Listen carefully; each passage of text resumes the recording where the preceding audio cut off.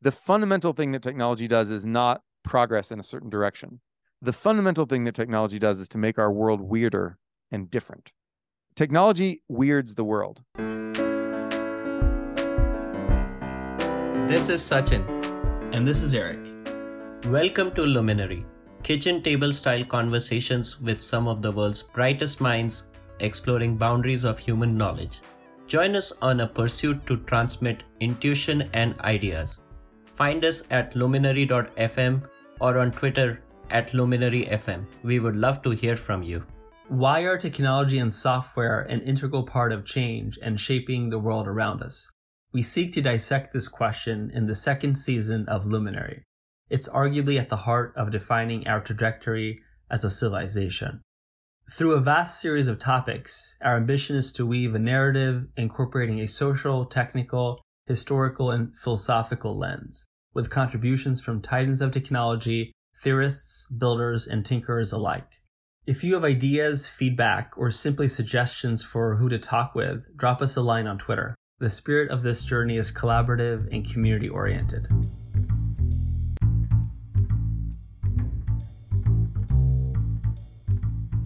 Our guest today is Noah Smith, a Renaissance man, blogger, and commentator.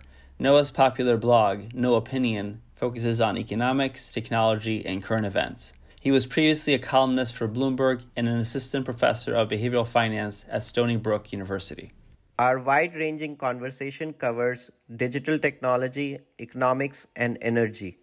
We discuss Noah's framework for thinking about technology, digital technology adoption and its implications for economic activity, measures of technological advancement, opportunities and challenges for solar and nuclear energy, and the Noah Smith production function.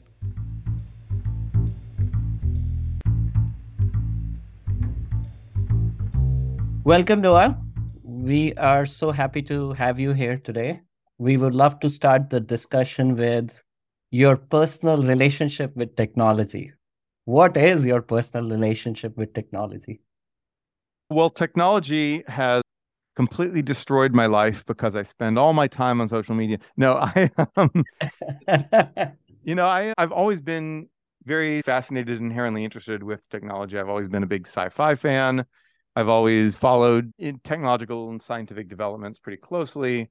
So I've always kind of had that interest there. My job didn't end up taking me in the technology direction at all. I was a physics major as an undergrad, but then I just went away from the tech side of things when I went to economics, and then briefly was a professor and then became a blogger. So now I'm a professional blogger, and technology is only peripheral to that. I try to write and think about it and integrate that into how I think about the economics of the world and all that stuff. Kind of getting into more of the meta discussion, kind of the high level discussion of technology and software. Are there any instances in the history of technology that you find really fascinating, and why in particular would that instance be so fascinating to you? Oh, there's tons. I think one interesting moment in the history of technology, maybe the most interesting moment ever, is actually World War II, because we just had a burst of kind of spontaneous private sector innovation during the 1930s, and then along comes the 1940s, and suddenly the imperative of the world completely changes from having a job, putting food on the table, having fun, making money, getting rich, and all that normal stuff, to this apocalyptic clash of nations, and it was completely different. And what's interesting is that sort of for the first time, government said, all right, we are going to actually push technology forward over the course of this war in order to win it. That was really the first time that it ever happened. I think you can definitely find examples of wartime innovation, from the Romans inventing the corvus to board Carthaginian ships in the First Punic War, to Winston Churchill getting together an engineering team who designed the tank in World War I. What you don't see are the systematic attempts by government to push forward the technological frontier in the middle of wartime. That was new. We created the Office of Scientific Research and Development, Vannevar Bush, things that eventually became the National Science Foundation, the National Institutes of Health, and DARPA. It was a big game changer. We invented a lot of really key technologies, and you can see the echoes of those technologies in all the stuff that people are interested in today, from AI to anything, any IT stuff, you can really see the shadow of World War II, because it turned out that communications and sensing and things like that, everyone talks about the Manhattan Project, the nuclear bomb. Of course, that was important. We don't argue with that. And of course, people know about rockets, which we started to experiment with in World War II. But I think really sensing and communications were the key technologies. You had radar, you had just massive improvements in communications and in computing, right? We didn't have true computers at that time, Turing complete, I guess, but we had some sort of calculating machines, and there were just massive improvements. And of course, Turing was thinking about this at the same time, and the British government was employing him. They were doing code breaking, and they were doing various analyses of things. And that drove the IT boom, I think. And it's one reason the IT boom was localized to California, because a lot of that government support went to companies out in California that ended up becoming important to the Silicon Valley boom, the first Silicon Valley boom. And so it's hard to say what direction technology would have gone in if not for that. Obviously, there was some information technology stuff going on before the war. Telegraphy was obviously important. But the question is, would technology have developed in such an IT-focused direction if not for the imperatives of World War II, of knowing where all these ships and planes and armies are and keeping in touch with them and doing all this stuff, if not for that imperative? And so, of course, Neal Stephenson wrote the historical fiction novel Cryptonomicon, which is all about this issue and this idea and this question. And that just has endlessly fascinated me about that, because it was really government directed in a way. The 30s were a very innovative decade, but if you look at that, a lot of it was in engines and chemicals. It was in big physical technology. And the question is, would we have kept trying in that direction more and been late to IT had World War II not happened? So you think that as a civilization, we need some kind of existential incentive like a World War II to make step function improvements in technology? I don't know that we need it. And I don't think we'll ever know if we need it. But I think that it's interesting that it happened that way. And it is also interesting. I think the Cold War really pushed that forward much more. Semiconductor technology and all kinds of IT stuff, and even the internet was important to the Cold War. And so the Cold War, in that sense, in terms of technology policy, was really just an extension of World War II. So I don't actually know whether we need some sort of existential thing. I don't think we'll ever know. But I think that what it does show is that if the government tries really hard and has the state capacity to marshal a whole bunch of resources toward a goal, it can shift the direction of technological improvement and in some ways accelerate it, at least in certain directions. And I think that's an important lesson, because right now, again, we are facing cases where we think this is important. Obviously, climate change, which people have been talking about as a driver of kind of government technology policy for a long time, but also the kind of emerging Cold War II with China and Russia. I don't know if it's existential, but it is going to be a big sort of problem that no one thinks the private sector is going to solve those problems on its own. Everyone thinks the government is going to need to step in. That's everyone except, I don't know, Fox News hosts or whatever. But like everyone realizes it's government time. And private sector is obviously going to be hugely important, but government is going to be doing a lot. And the question is, how do we get those step functions? How do we replicate what we did in World War II and the Cold War? And I think that that's on a lot of people's minds now. It's certainly on my mind. And extending that, what do you think is a good framework to think about digital technologies, information technology? Well, I don't know. A good framework to think about it. I'm not sure that I can add much to the conventional wisdom of there's been waves. Each wave is built on the last, been enabled by the last. We couldn't have had the internet if not for computers. We couldn't have had smartphones and social media if not for the internet. We couldn't have had AI if not for the internet and the data it generated, and probably smartphones and social media too, but we probably could have had AI without those. But I think that certainly computing and the internet were absolutely essential to the development of AI as we now know it. And the whole AI boom now stands on the shoulders of those earlier booms. So I think that we're seeing just this. I like to liken it to veins of ore. We're mining these veins of ore. I didn't come up with that metaphor. It's something called Klondike spaces in some old psychologist thing that my dad told me about when I was a little kid. But I think that what's interesting is that veins of ore form in pseudo-Brownian motion, so you can connect the veins back. And Similarly, technology, we were like, oh, now we can use computers. Now we can do Microsoft Excel. Yay. And then now we're like, okay, well, what if we wire the computers together and made an internet? And then cool, we discovered that. And then we're like, okay, what if we take all this data and we feed it into a giant regression? Wow, AI, the computer can talk now. So I think we just keep iterating and probing and finding these discoveries. It's a tech tree, right? Like when you played video games when you were a kid, or maybe still, but at least when I was a kid, I played video games where you had to research this tech and that tech to get this other tech, right? There was a tech tree, and I think that's really how it really works. And in fact, I know some researchers now are trying to actually build the tech tree as a research kind of artifact. So in terms of IT, I think that there's obviously some other things that we can think of that we could at some point make. We could make brain-computer interfaces. I'm pretty excited about that. They could do everything from artificial telepathy to changing our moods and motivations to whatever you want. And then we could do VR.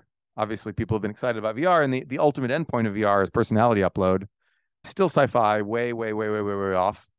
But someone's going to be working on that. And as for what AI is going to open in terms of innovation, both in the IT space and, of course, beyond the IT space, and things like biology and complex domains that a single human mind is not necessarily equipped to handle, I think we're going to see a lot there. So I think we're still going. We're still going with scientific development. And I don't believe the naysayers. I don't believe the Robert Gordons. I do believe that scientific progress in specific domains has been getting more expensive over time. But I don't believe that we're running out of those veins of ore. I think there's a lot more still to understand and master about this world. And so I think that the recent AI boom has only highlighted that fact. You're much more in the camp of sort of Matt Ridley. Yeah. I haven't read his books, but I know of him and his ideas. But yeah, basically Ramez Nam. Do you know Ramez? Yeah. Yeah, he's someone that I think he's probably my favorite futurist. I think at some point of time, he was in Microsoft. He was. I think he was head of the team that made Outlook Express. Yeah. So if you've ever been frustrated by that product, you can blame Ramez. It's a cash cow on Microsoft, so I don't know. It is indeed a cash cow. Ramez he doesn't just think about IT stuff. He wrote a very visionary series of books called the Nexus books which is science fiction, about brain-computer interface with nanotech. He was one of the very first people to recognize that solar power appeared to be following a Moore's law in terms of cost, and then lithium-ion batteries appeared to be following a Moore's law in terms of cost. Yeah, he was one of the first people to recognize that and to call that. And now I think that's just absolutely a revolution. So I think Ramez has really been on top of the game here, and I'm excited to see what he thinks about AI, because AI seems like one of those fields where no one knows what's going on. There are no real experts. It's good to try getting a lot of inputs from people like that, even if they're not necessarily on the front lines coding the models themselves. How do you think about the relationship between technology and change? Technology and change? You mean social change? As you may define it. I've jokingly called myself a technological determinist because I've always felt this. I am not really a technological determinist because I think there's all kinds of feedback effects and there's all kinds of stuff going on out there. It's very complex. I've always thought that a lot of cultural change is downstream of technological change. And a classic example of this is we used to have a very gendered division of labor. Women in general would stay home and do things like do laundry and dishes and blah, blah, blah, whereas men would go to the factory and like put pieces of metal together. And they were both drudgy, boring work. But then we got things like, refrigerators and ovens and microwaves and washing machines and dryers and dishwashers and vacuum cleaners. And we got all these household appliances. And suddenly it didn't make economic sense to have one person doing all the housework.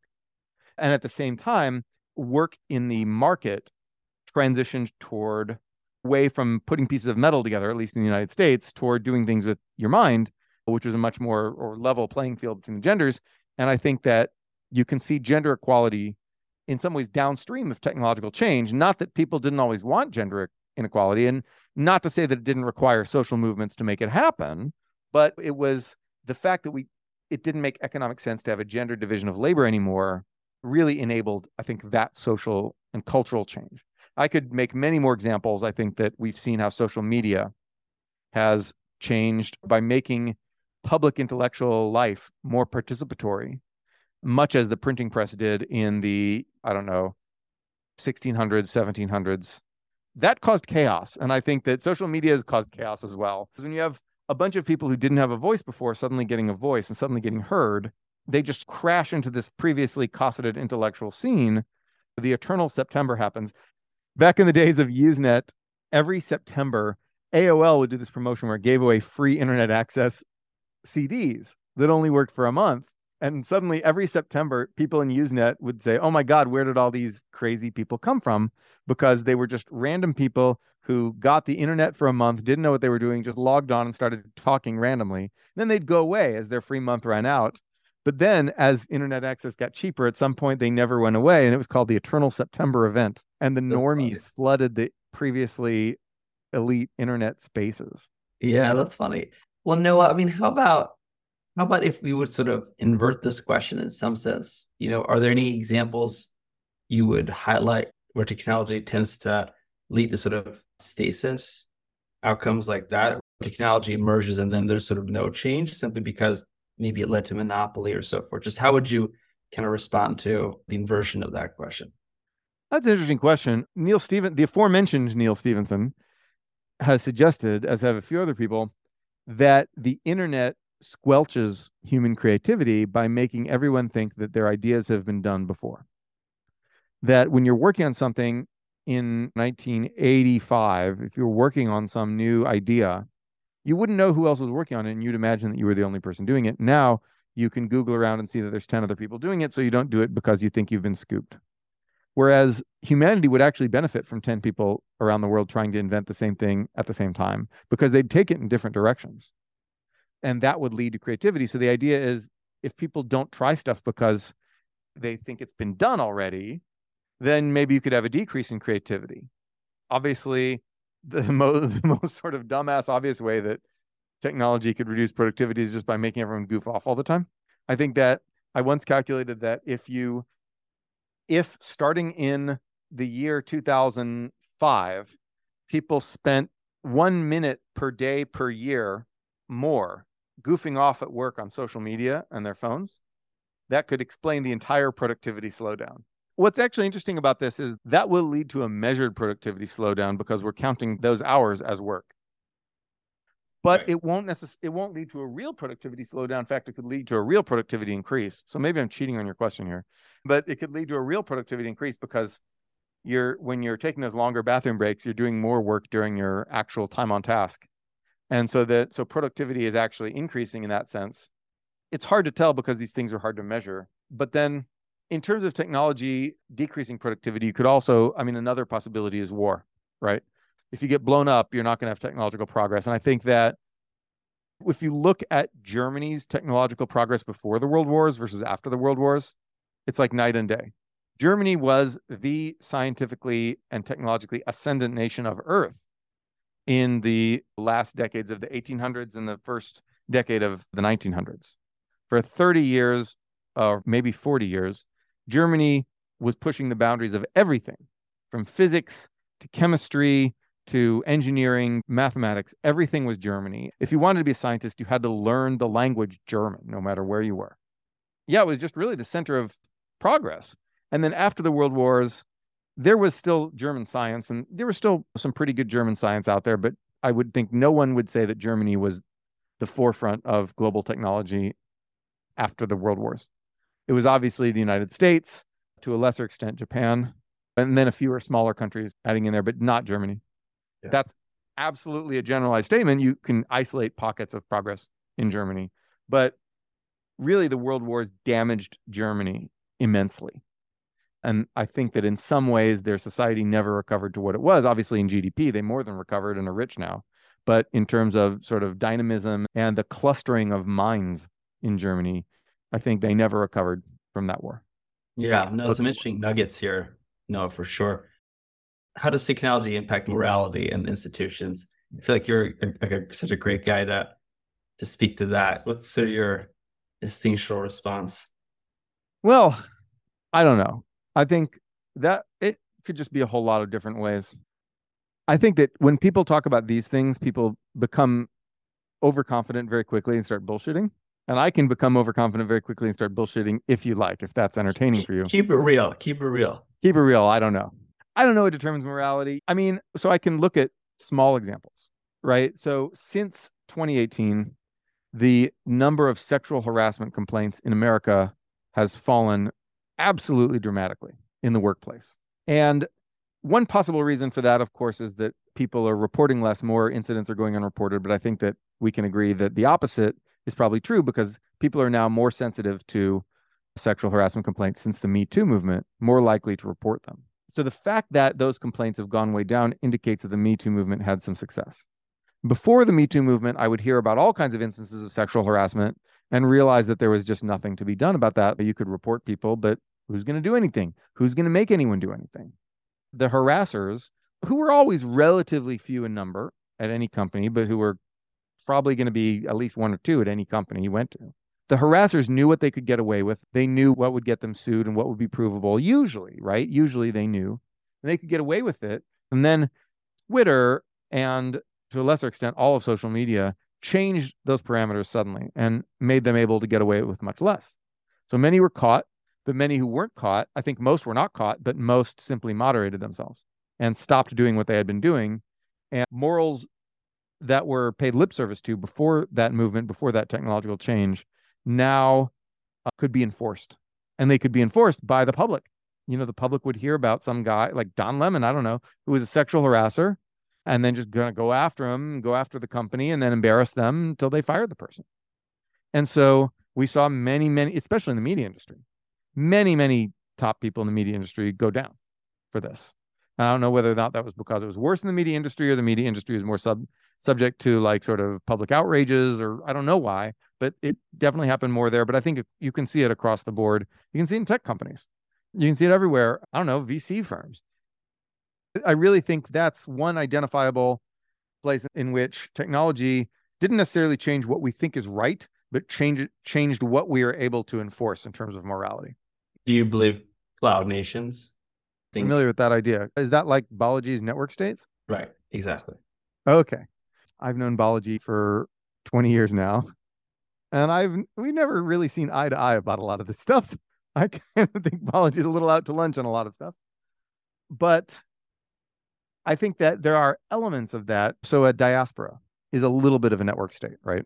Like Jewish diaspora has been, he functioned sort of as a network state, not that there were the actual functions of the state carried out, but that people could exchange knowledge, information, etc. And knowledge, information are public goods, or people could donate to international stuff to help each other. And so there was some of that. You've seen the Chinese and Indian diaspora has be very important to the development of China and India because they go work overseas, learn technologies and business practices, and then bring them back. The so-called sea turtle phenomenon.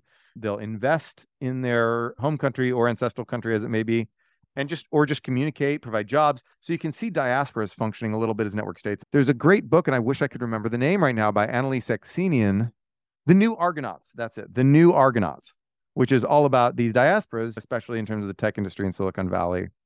Obviously, the internet has enabled that process to supercharge in some ways, but I think we're only beginning to see where that could go. But in terms of network states in the Balajian sense, really taking over the provision of local public goods, I think that doesn't make any sense because they're not locally organized.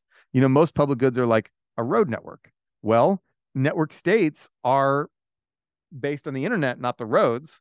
So they're not going to build the roads, right? They're not going to build bridges and parks. They're not going to operate schools. I mean, you do have some sort of like international networks of schools. You have things like Chinese school or Hebrew school that some kids will go to. They've never been that important. And schools are a very local phenomenon. And so I think that network states in the full Balajian sense are not going to happen. But we will see, you know, the internet naturally pushes us toward collaborations, at least in narrow senses, that go beyond what was possible before and allow what I would call vertical identifications, vertical communities to develop in addition to the kind of horizontal geographical based communities that we've always had.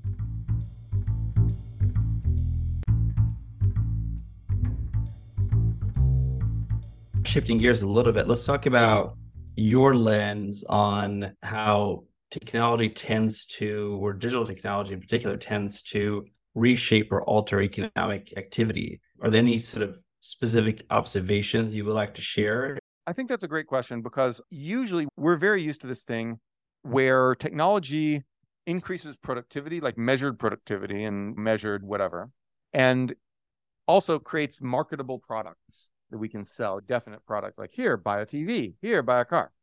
That's the standard idea. A lot of economic notions, which were all made in the wake of World War II, were set up to measure that. That's what they're set up to measure.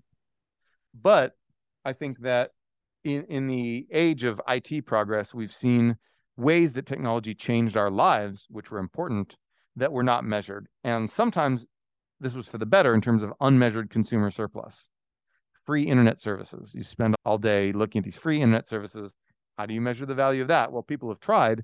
It doesn't explain the whole productivity slowdown, only a modest fraction of it, maybe, but it definitely is something that happened economically.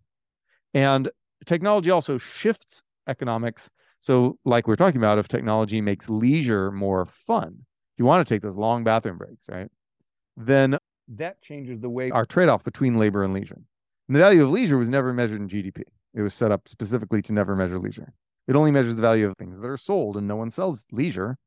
So those are some ways that things could change. The shape of production can change as well. Technology can enable network effects that lead to natural monopolies. So you can have, if network effects weren't important, everyone would have left Twitter years ago. Not even when Musk showed up, they would have left before that.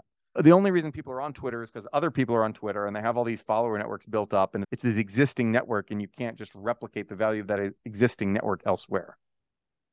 So that's a network effect. But you could also see some network effects in certain kinds of like marketing and supply chain activities, maybe that increase the geographical reach of monopoly companies. So you, instead of mom and pop sort of businesses everywhere, or even just regional or even national chains, you just have Walmart everywhere or something, because Walmart can very easily use the internet to create these supplier networks. So it's not clear how much of that is happening network industries and in network effects in non-IT industries, but I think that there's certainly the potential for technology to drive monopolization. Mm-hmm. What are some attributes or characteristics of industries that are more or less prone to changing with respect to technology? Changing with respect to technology, that's really, really hard to predict, right? Because if you look at travel agents, the airplane came and travel agents just had a gigantic boom because it was hard, expensive, difficult to book airfare. But now everyone wanted to travel because it's cheaper. So you had a ton of travel agents, just massive boom from sort of wide body aircraft technology. Then the internet came and travel agents started to die because really you could plan your own trips on the internet. So there were different kinds of technology that had very different effects, causing a boom and then a bust on the exact same industry. And so it's difficult to say, because I think that the type of technology matters a lot. And it's very difficult to say, look, if I could say how technology would change various industries, I'd just pick a bunch of stocks and get really rich. You're asking me to like pick stocks, basically. And so it's certainly a nuanced question for sure. It's a difficult question. It's a really hard question to answer, yes, even in nuanced form. Like it's that's why we're asking you the question. we can say in retrospect what industries were reshaped by technology, but I think in predicting the future, that's a job for some of the smartest investors on the planet in some way. Obviously AI is going to supercharge NVIDIA because they make the chips for AI. But then maybe tomorrow ASICs will just completely destroy GPUs as the AI chip. And then who's making ASICs? I guess Microsoft, Google, Apple, I think, is making ASICs. I don't even remember who's making ASICs. Sachin, do you remember? I think it's Apple and Microsoft and Google. Yeah, I think so. And so those guys could just come roaring back, and NVIDIA could go back to being like, what? NVIDIA? Who's that, Bert? Or GPUs could still be the thing, and NVIDIA could just win the future. And it's really hard to say, right? Or like TSMC's foundry business, like how viable really is that? There's some indications that leading edge chip fabrication is going to become much, much, much, much harder, especially because where do you go after EUV? You've already built the Earth's smoothest mirror, right? We have a mirror the size of Germany, and the biggest imperfection is a centimeter. And then you have the world's most powerful laser. It can outshine the sun. And then we've built those things just to make machines for semiconductors. Where do we go from there? Where do we go next? What do we do? And so, like, obviously they're working on a slightly better version of EUV, but it's not clear that those that's going to keep happening the same. Moore's law might be over as well, just because of quantum effects, right? I don't know if quantum computing can come in and take over, or if new 3D architectures will how long they'll be able to like keep ahead of things. Moore's law was never a law of the universe. It was always just Intel spending lots of money, right? And so now Intel spent money on something that failed, right? They spent money on making better chips with what, interferometry, I guess? And that didn't work. They're like, oh, we can get it right. We won't have high defects. And it's like, nope, you will. And that kind of screwed Intel as a company, at least for a while. Let's see if they can pull off a Microsoftian revival here. But really, Intel fell behind on Moore's law. So then it was necessary for TSMC to drive ahead Moore's law, right? But who's buying the chips? Intel was always making the chips because Intel controls the basic architectures that make chips usable in server farms. Even if Intel falls behind a little bit, they'll still be making the CPUs for the server farms that run your cloud stuff. Maybe not for China, I guess. But the point is, as the world shifts away from CPUs, from just like high performance CPUs toward low power chips for your phone and GPUs and ASICs and God knows what, right? As that shift happens, will we need to drive forward Moore's law? For phone chips, you definitely don't, right? You want low heat. You don't want your phone to overheat. That's more important than fitting more transistors on a chip. Even now, we're measuring Moore's law. We've had to fudge Moore's law so that we keep slightly changing the metric as transistors on a chip becomes less of a useful metric. I don't know what's going to happen with that. And I've read a billion articles about it, but none of them know what's going to happen either. Or will we get quantum computing and then just like we get God computer and we transform the universe into AI computronium? So the only thing I know is that quantum computers look damn cool. But other than that, I can't really tell you what's going to happen. They look so cool. Yeah, the applicability will change, definitely. Right. I think human imagination is something which is unmatched. So we'll Unbounded. see. Unbounded. So the infinite resource. Yeah. What is the best model for countries and nation states to harness the potential of digital technologies? Well, I would say that depends on the nation state, because clustering effects are real. And if you are in Turkey, Turkey is very important in mechanical engineering and autos and stuff like that. Getting more important in autos, so I'd focus on building an auto industry in Turkey. If you are in Malaysia, didn't do well in autos. It did pretty well in electronics. So I would focus on becoming a competitor to Taiwan and Korea and China, of course, in semiconductors. That's sort of probably Malaysia's destiny, and then they're probably going to start investing in Indonesia and Vietnam to do some of these things.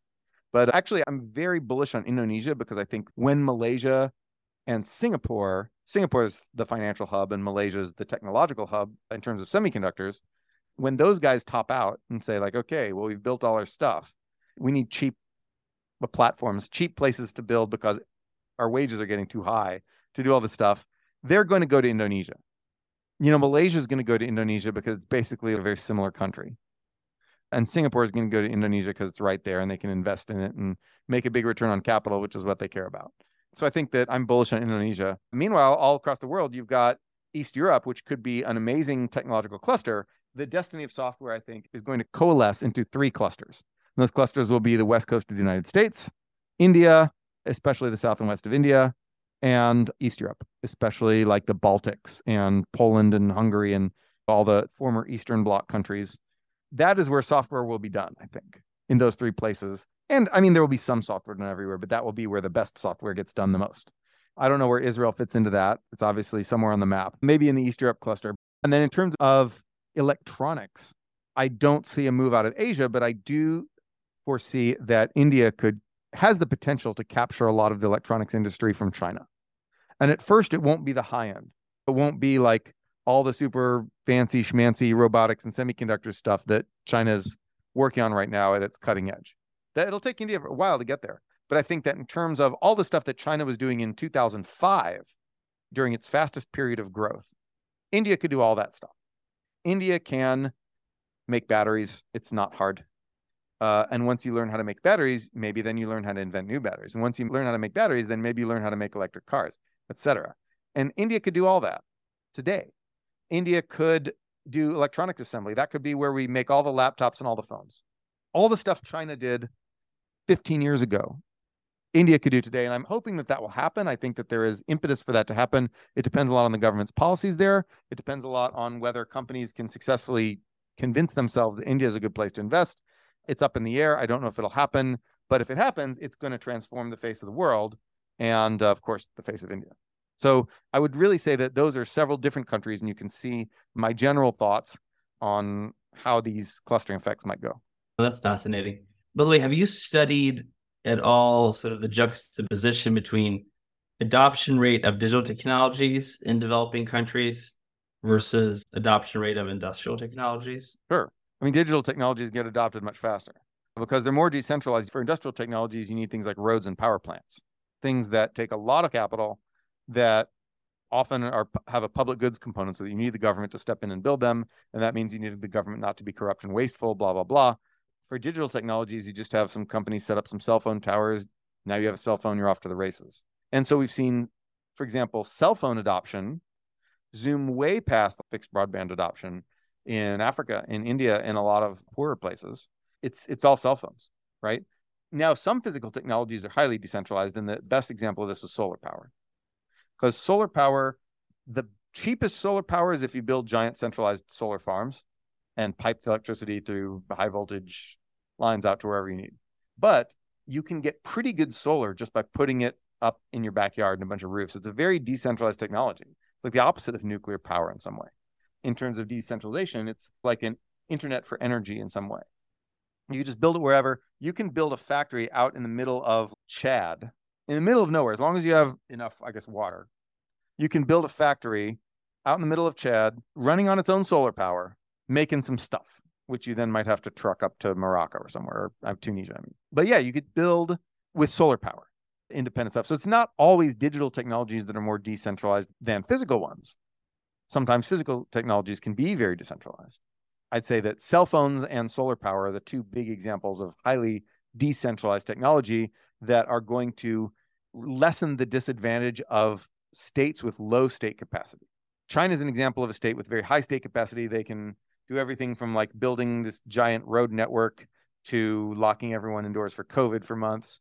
They can do a lot of things. They can organize a lot of people. That gives them a big advantage over somewhere with low state capacity like Nigeria, right? Nigeria, it's really hard because of ethnic divisions, because of resource curse, because of a lot of things. It's really hard to get anyone to agree on anything and to get anything done. And so now Nigeria is going to get a bonus from solar and cell phones because it's already getting the bonus from cell phones and will from solar, because you don't have to have that well-working government at the center. I was actually recently looking at some of these stats, Noah.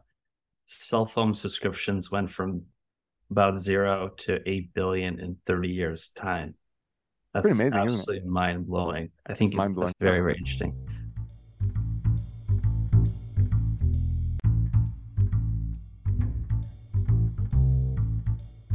To what extent are you surprised about the adoption of crypto or blockchain-based technologies in developing countries? Are you surprised that Bitcoin is not more prevalent in South America, Africa, other developing parts of the world? I mean, no. I think Bitcoin is, mostly useless, and I'll tell you why. Because the storage costs are high for Bitcoin, and we don't think of a thing that exists in a database as having any storage cost at all. How much does it cost to store the data in my own Microsoft Excel spreadsheets of which television shows I'm going to watch or whatever? I just made that up. I don't actually have that sheet, but I probably should. But then, it costs nothing to store it. So does it cost anything to store Bitcoin? You can just have like a cold, inert little wallet, physical wallet, and it costs $0 to store my Bitcoin. But Bitcoin as a network has storage costs, which are the costs of basically preventing the double spending attacks.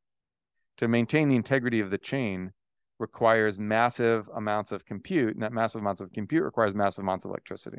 And so that maintaining the integrity of the chain is a storage cost. It's no different conceptually than storing all the gold in Fort Knox or whatever, right? In order to have this money, you need to pay this continuous cost.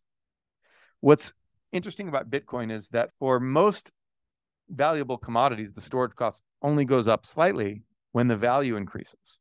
So if the price of gold doubles, that doesn't increase the physical requirements of guarding a building full of gold. It will increase it somewhat because thieves will increase their effort and try harder. There is some effort matching thing there. Whereas if gold goes up by 10 times in price, people think, wow, I could rob some gold. And so you'll get more people trying to rob Fort Knox or whatever. But most of the cost structure of guarding physical commodities in the fixed cost of having it in like a safe, maybe hiring some guards, whatever. It's in the upfront costs. It doesn't depend on the price much, only a little bit. Bitcoin, the more expensive Bitcoin gets, the more a Bitcoin is worth in terms of dollars or whatever, the more valuable a Bitcoin is in terms of real commodities or whatever you'd want to buy with it, pizza, I don't know. Then the more compute and the more energy the network has to spend maintaining its integrity. So that means that Bitcoin's storage cost doesn't just scale with the amount of Bitcoin in circulation or the amount of Bitcoin that people are using or anything like that. Bitcoin storage cost scales with the value of Bitcoin. And that means that as more people adopt Bitcoin and push up its price, the amount of electricity that gets diverted into just keeping the network, not even doing transactions, but just keeping the network from dying, just the bailing out the canoe, right, to keep this thing afloat, increases. And in fact, it looks like it increases. If you look at the website Digiconomist, it looks like it increases more than 1 for 1. So if you increase the price of Bitcoin by, let's say, 10%, it looks like the electricity cost goes up by more than 10%. Definitely would want to understand that dynamic a bit closer. From my perspective, wouldn't that concept be abstracted away from a user? I mean, what user is really thinking about that? What median or average user, which doesn't really exist, but who really thinks about that stuff anyway, right? So it seems to me that wouldn't really be a consumer based in, let's say, Nigeria. Are they thinking about this stuff, you think? Or in Sweden or in the US? Miners are. How does that, but then how would that impact the utility of a Bitcoin? The miner is, no pun intended, only a minor consumer of Bitcoin, right? Sure, but you need the miners to actually do the transactions, to validate the transactions. To validate a transaction on a normal ledger and just like an Excel spreadsheet, all you need is a trusted intermediary to just sign a number over from one side of the ledger to the other. It's essentially costless.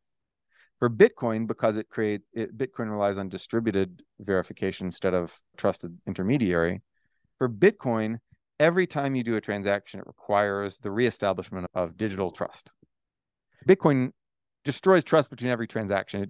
It tosses it away and requires you to create it again. Every time a block is verified, you need to recreate the trust of the entire network. That's very expensive trust. Whereas the trust that you place in Citibank is not very expensive. All you need is for Citibank to hire some cybersecurity people so don't get identity thefted too much and some legal people. It's ultimately not that expensive to maintain the trust of the Citibank payments network. But for Bitcoin, it's very expensive because you have to keep reestablishing that trust, which just effervesces and vanishes every time. And so because of that, and miners are the people who do that, and their electricity costs matter. The Bitcoin network is incredibly clunky as it is, right? So that's why I don't know what happened to that Lightning network we were supposed to get, but did that happen? It's just insanely difficult and long and expensive to send money via Bitcoin. So people use other things, off-chain transactions and wrapped Bitcoin and proof of stake things. Of course, proof of stake is much cheaper. Proof of stake is far, far cheaper. But if you're going to have proof of stake, why not just use Citibank? I don't get it. Ether's cool because it can do cool things. Right. Citibank can confiscate your assets. And that's what? Citibank can confiscate your assets. So you have to believe that they will not. That's trust. Trusted intermediary. You have to trust them that they're not going to just take your money.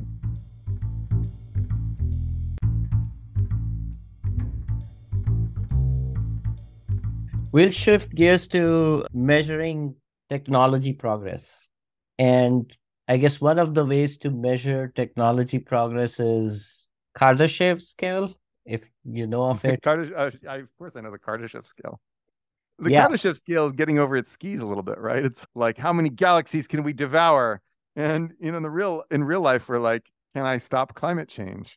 The Kardashev scale is a scale of the energy capture of civilization that is basically measured in extremely ridiculous Larry Niven-like sci-fi terms. I forget the exact items on the scale, but it's like, capture all the energy of a planet, all the energy of a star, like these are the Kardashev levels. And it is fun for inspiring us. Science fiction has always had the power to inspire us to do great things, to look up at the sky and dream about how great we might become. And that's important and powerful. In terms of an actual scale that we'll ever use to measure anything within our lives, no, it is not useful. and not for technology progress? You and I will be at the same Kardashev level for our entire lives, even if life extension works. So It's not granular enough? it's not granular enough. That's exactly right. It's not granular enough. So you can make indices like the Kardashev scale. For example, the energy capture, how much of the planet's energy you harness. So that's something that we use to measure the technological progress of ancient civilizations, for example. So Ian Morris has an index of civilizational development, which has things like, of which energy capture is one of the main components. There's also urbanization and all kinds of other things like that. You can do that. But I'm not sure if it necessarily makes sense, because I would say that a lot of IT involved dematerialization so that we actually started using less energy. Yep. The value of technology doesn't scale with the resource consumption of technology. And when you ask me what's the ultimate technology that we could ever create, some people would say faster than light travel. That's not happening.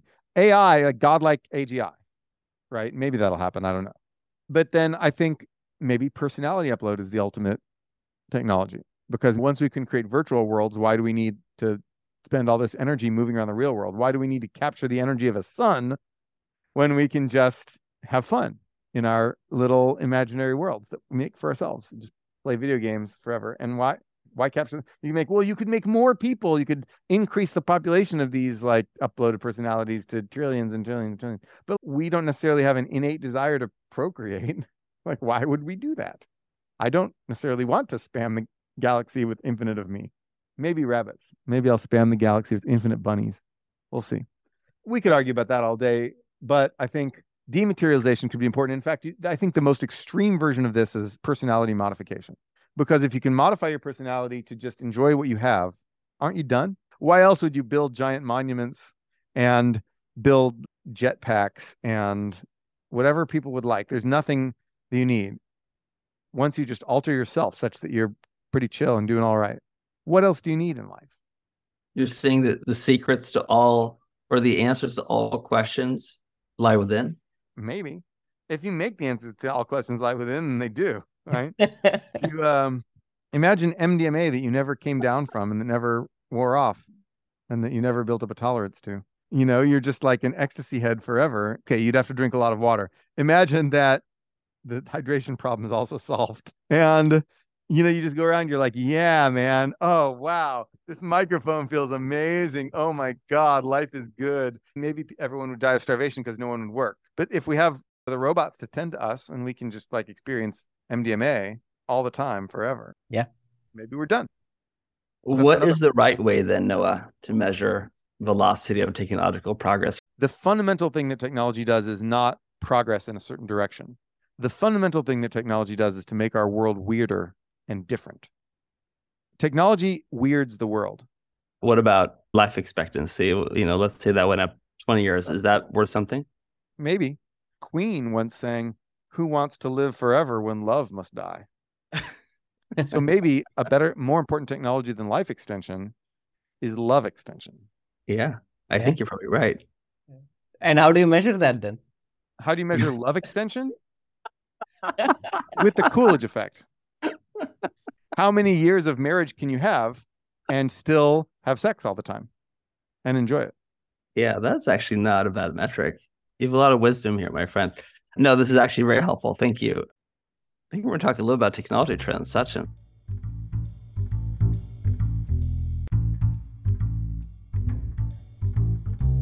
You alluded to some of this already, but which technology trend are you most excited about and why? Oh, I think I'm most excited about energy. I mean, AI is very cool. I love AI, but I think I'm even more excited about the combination of solar and batteries, with really batteries being the essential thing, because energy has never been this portable. The most portable form of energy we've ever had is petroleum products. You can take a little bit of kerosene, and that has a lot of energy in it. You take a little bit of kerosene, now you have a jet. Take it in your jet, you can fly. You take a little bit of gasoline, and now you can drive your car. And so that was very portable. But the thing was that there was a lot of machinery needed to extract that energy. So energy is portable now in a way it wasn't before. Compactly, lightly portable in a way that it wasn't before with batteries. You can make maybe a bunch of tiny little spider robots to wash off your solar panels, or maybe a bunch of little construction bots to build a building while your people just slack off and sit there.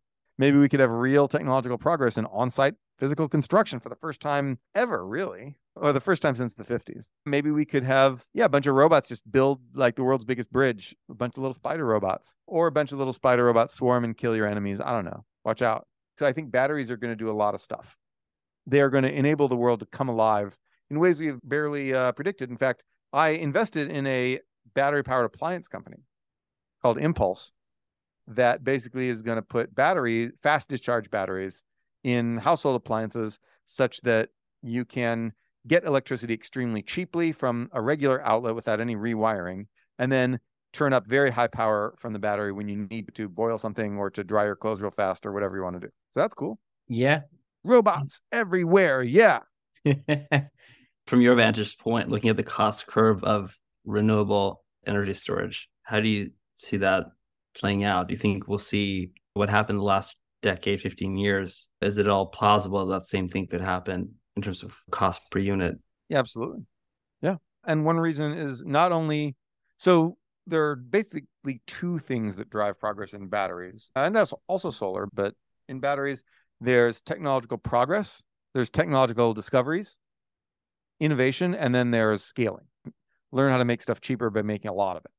We've got the scaling down, right? We're doing more and more scaling. And in the years ahead, when we build out the EV fleet in the world, we're going to see vast scaling beyond anything we've had before. And that's going to keep pushing costs down. At the same time, we've got everyone in the world racing to invent better batteries, both in China and the US.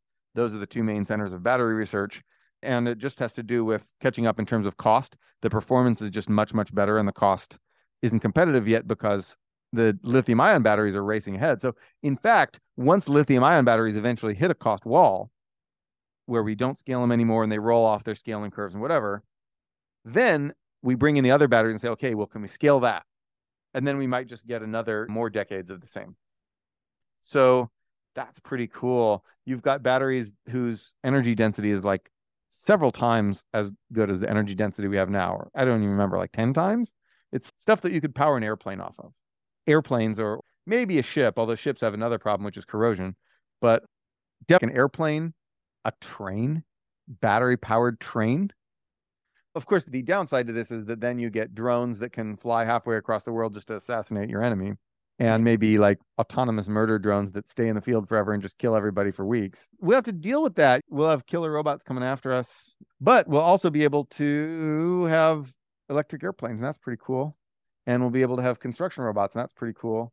And we'll be able to have phones that last forever, and that's pretty cool. How about nuclear energy making any progress? I don't see much progress. They came up with small modular reactors, but we're already seeing massive cost overruns. As it turns out, they're not as cheap as we thought. We're seeing massive delays. It turns out that they're not as quick as we thought. And the upfront costs are still very substantial, even though they made it smaller, but it's still really big. It's like 1/5 of what it used to be, but that's still big. And it's still hard to get the financing together for something like that. That's cool that they made the small modular reactors, but I don't really know if that's going to be a game changer. Is that more due to policy, or is that the technology's limitation? Nuclear reactors are built on site, even a modular reactor.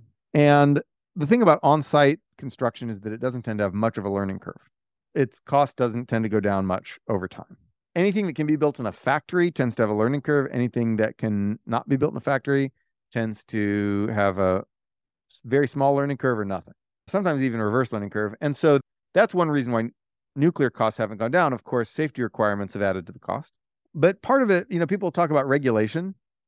A lot of the safety requirements, a lot of the safety costs of nuclear reactors are actually just engineers at those companies saying, oh, hey, we came up with a way to make it safer. Let's do it.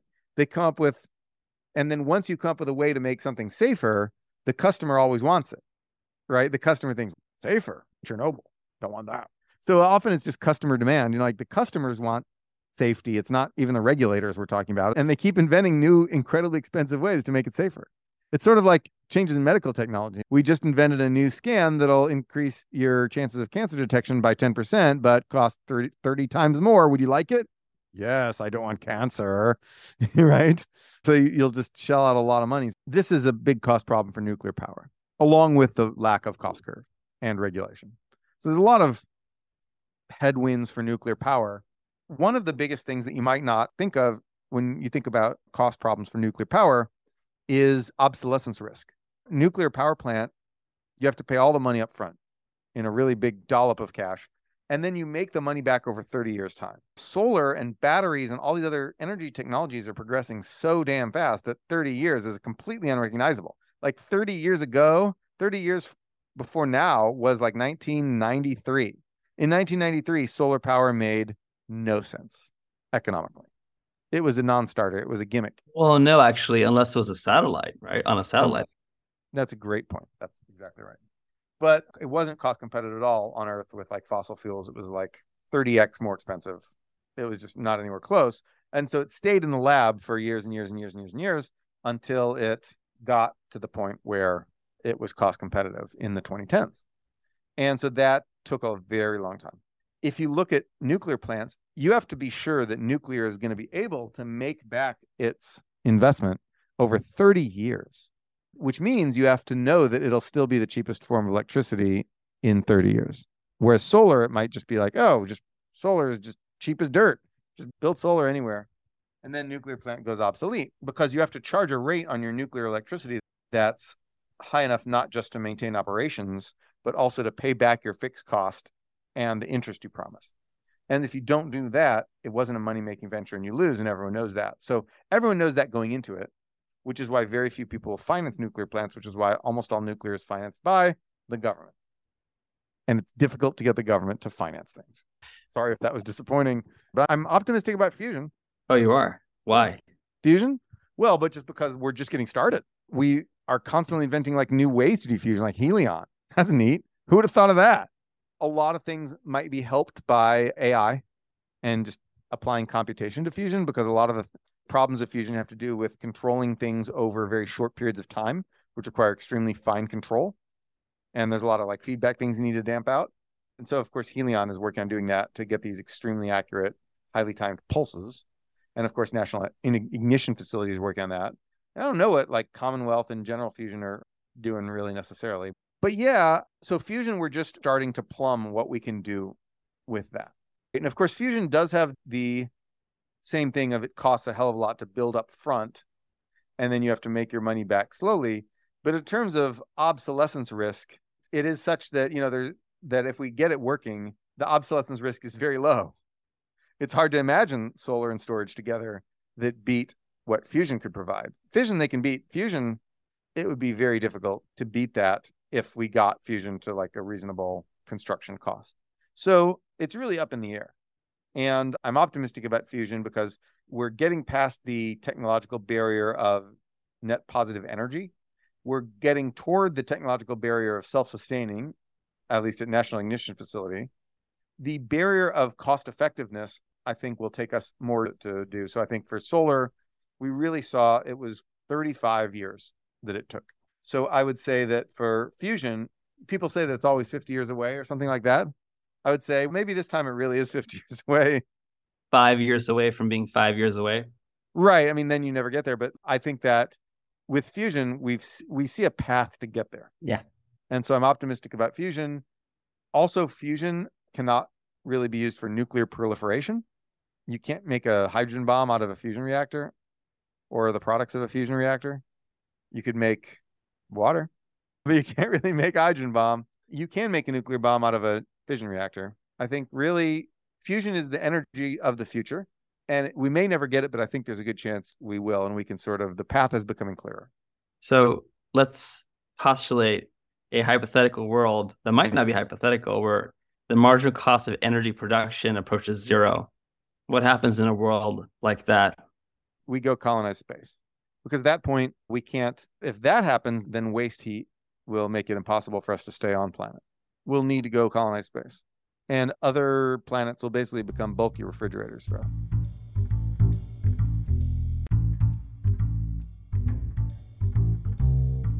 All right, let's talk about the Noah Smith production process. So how the hell do you do what you do? What's the secret sauce? Part one. Part two, what does a typical sort of week in your life look like? And then is the Noah Smith production function harmed or enhanced by AI?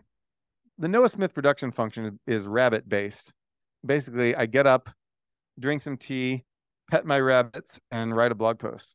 And that's pretty much how it works. And how do you decide what to write about? Whatever I am most annoyed about today.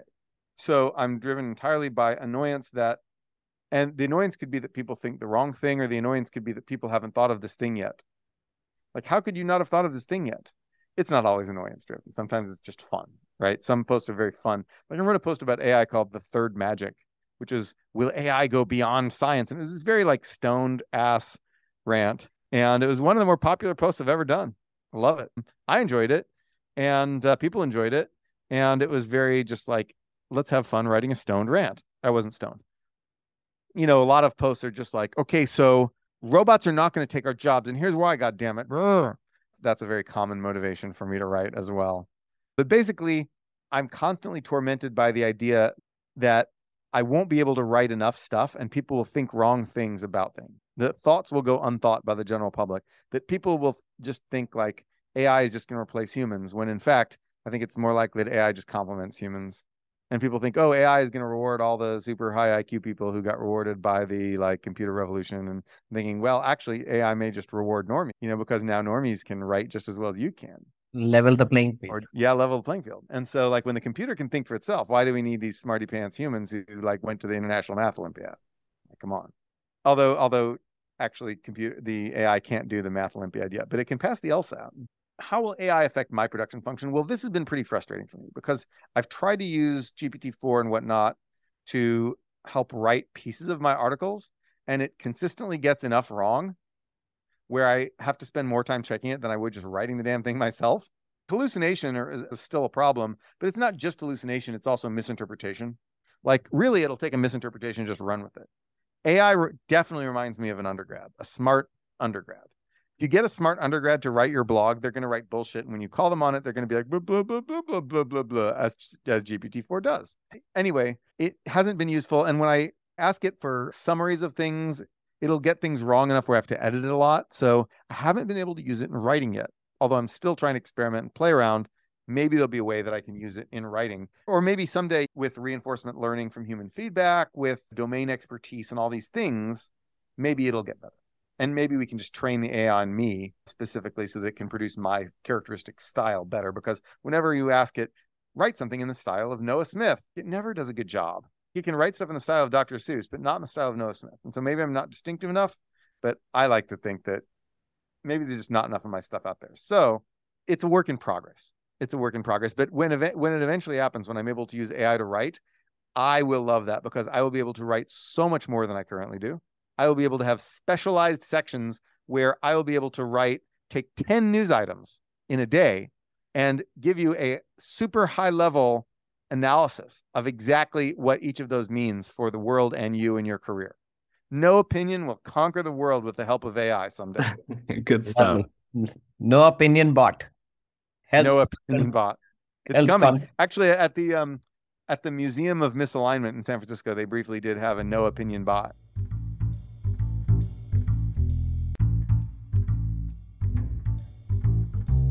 Cool. We'll move on to our outro section. I'll start with the first one. What motivates you? What motivates me?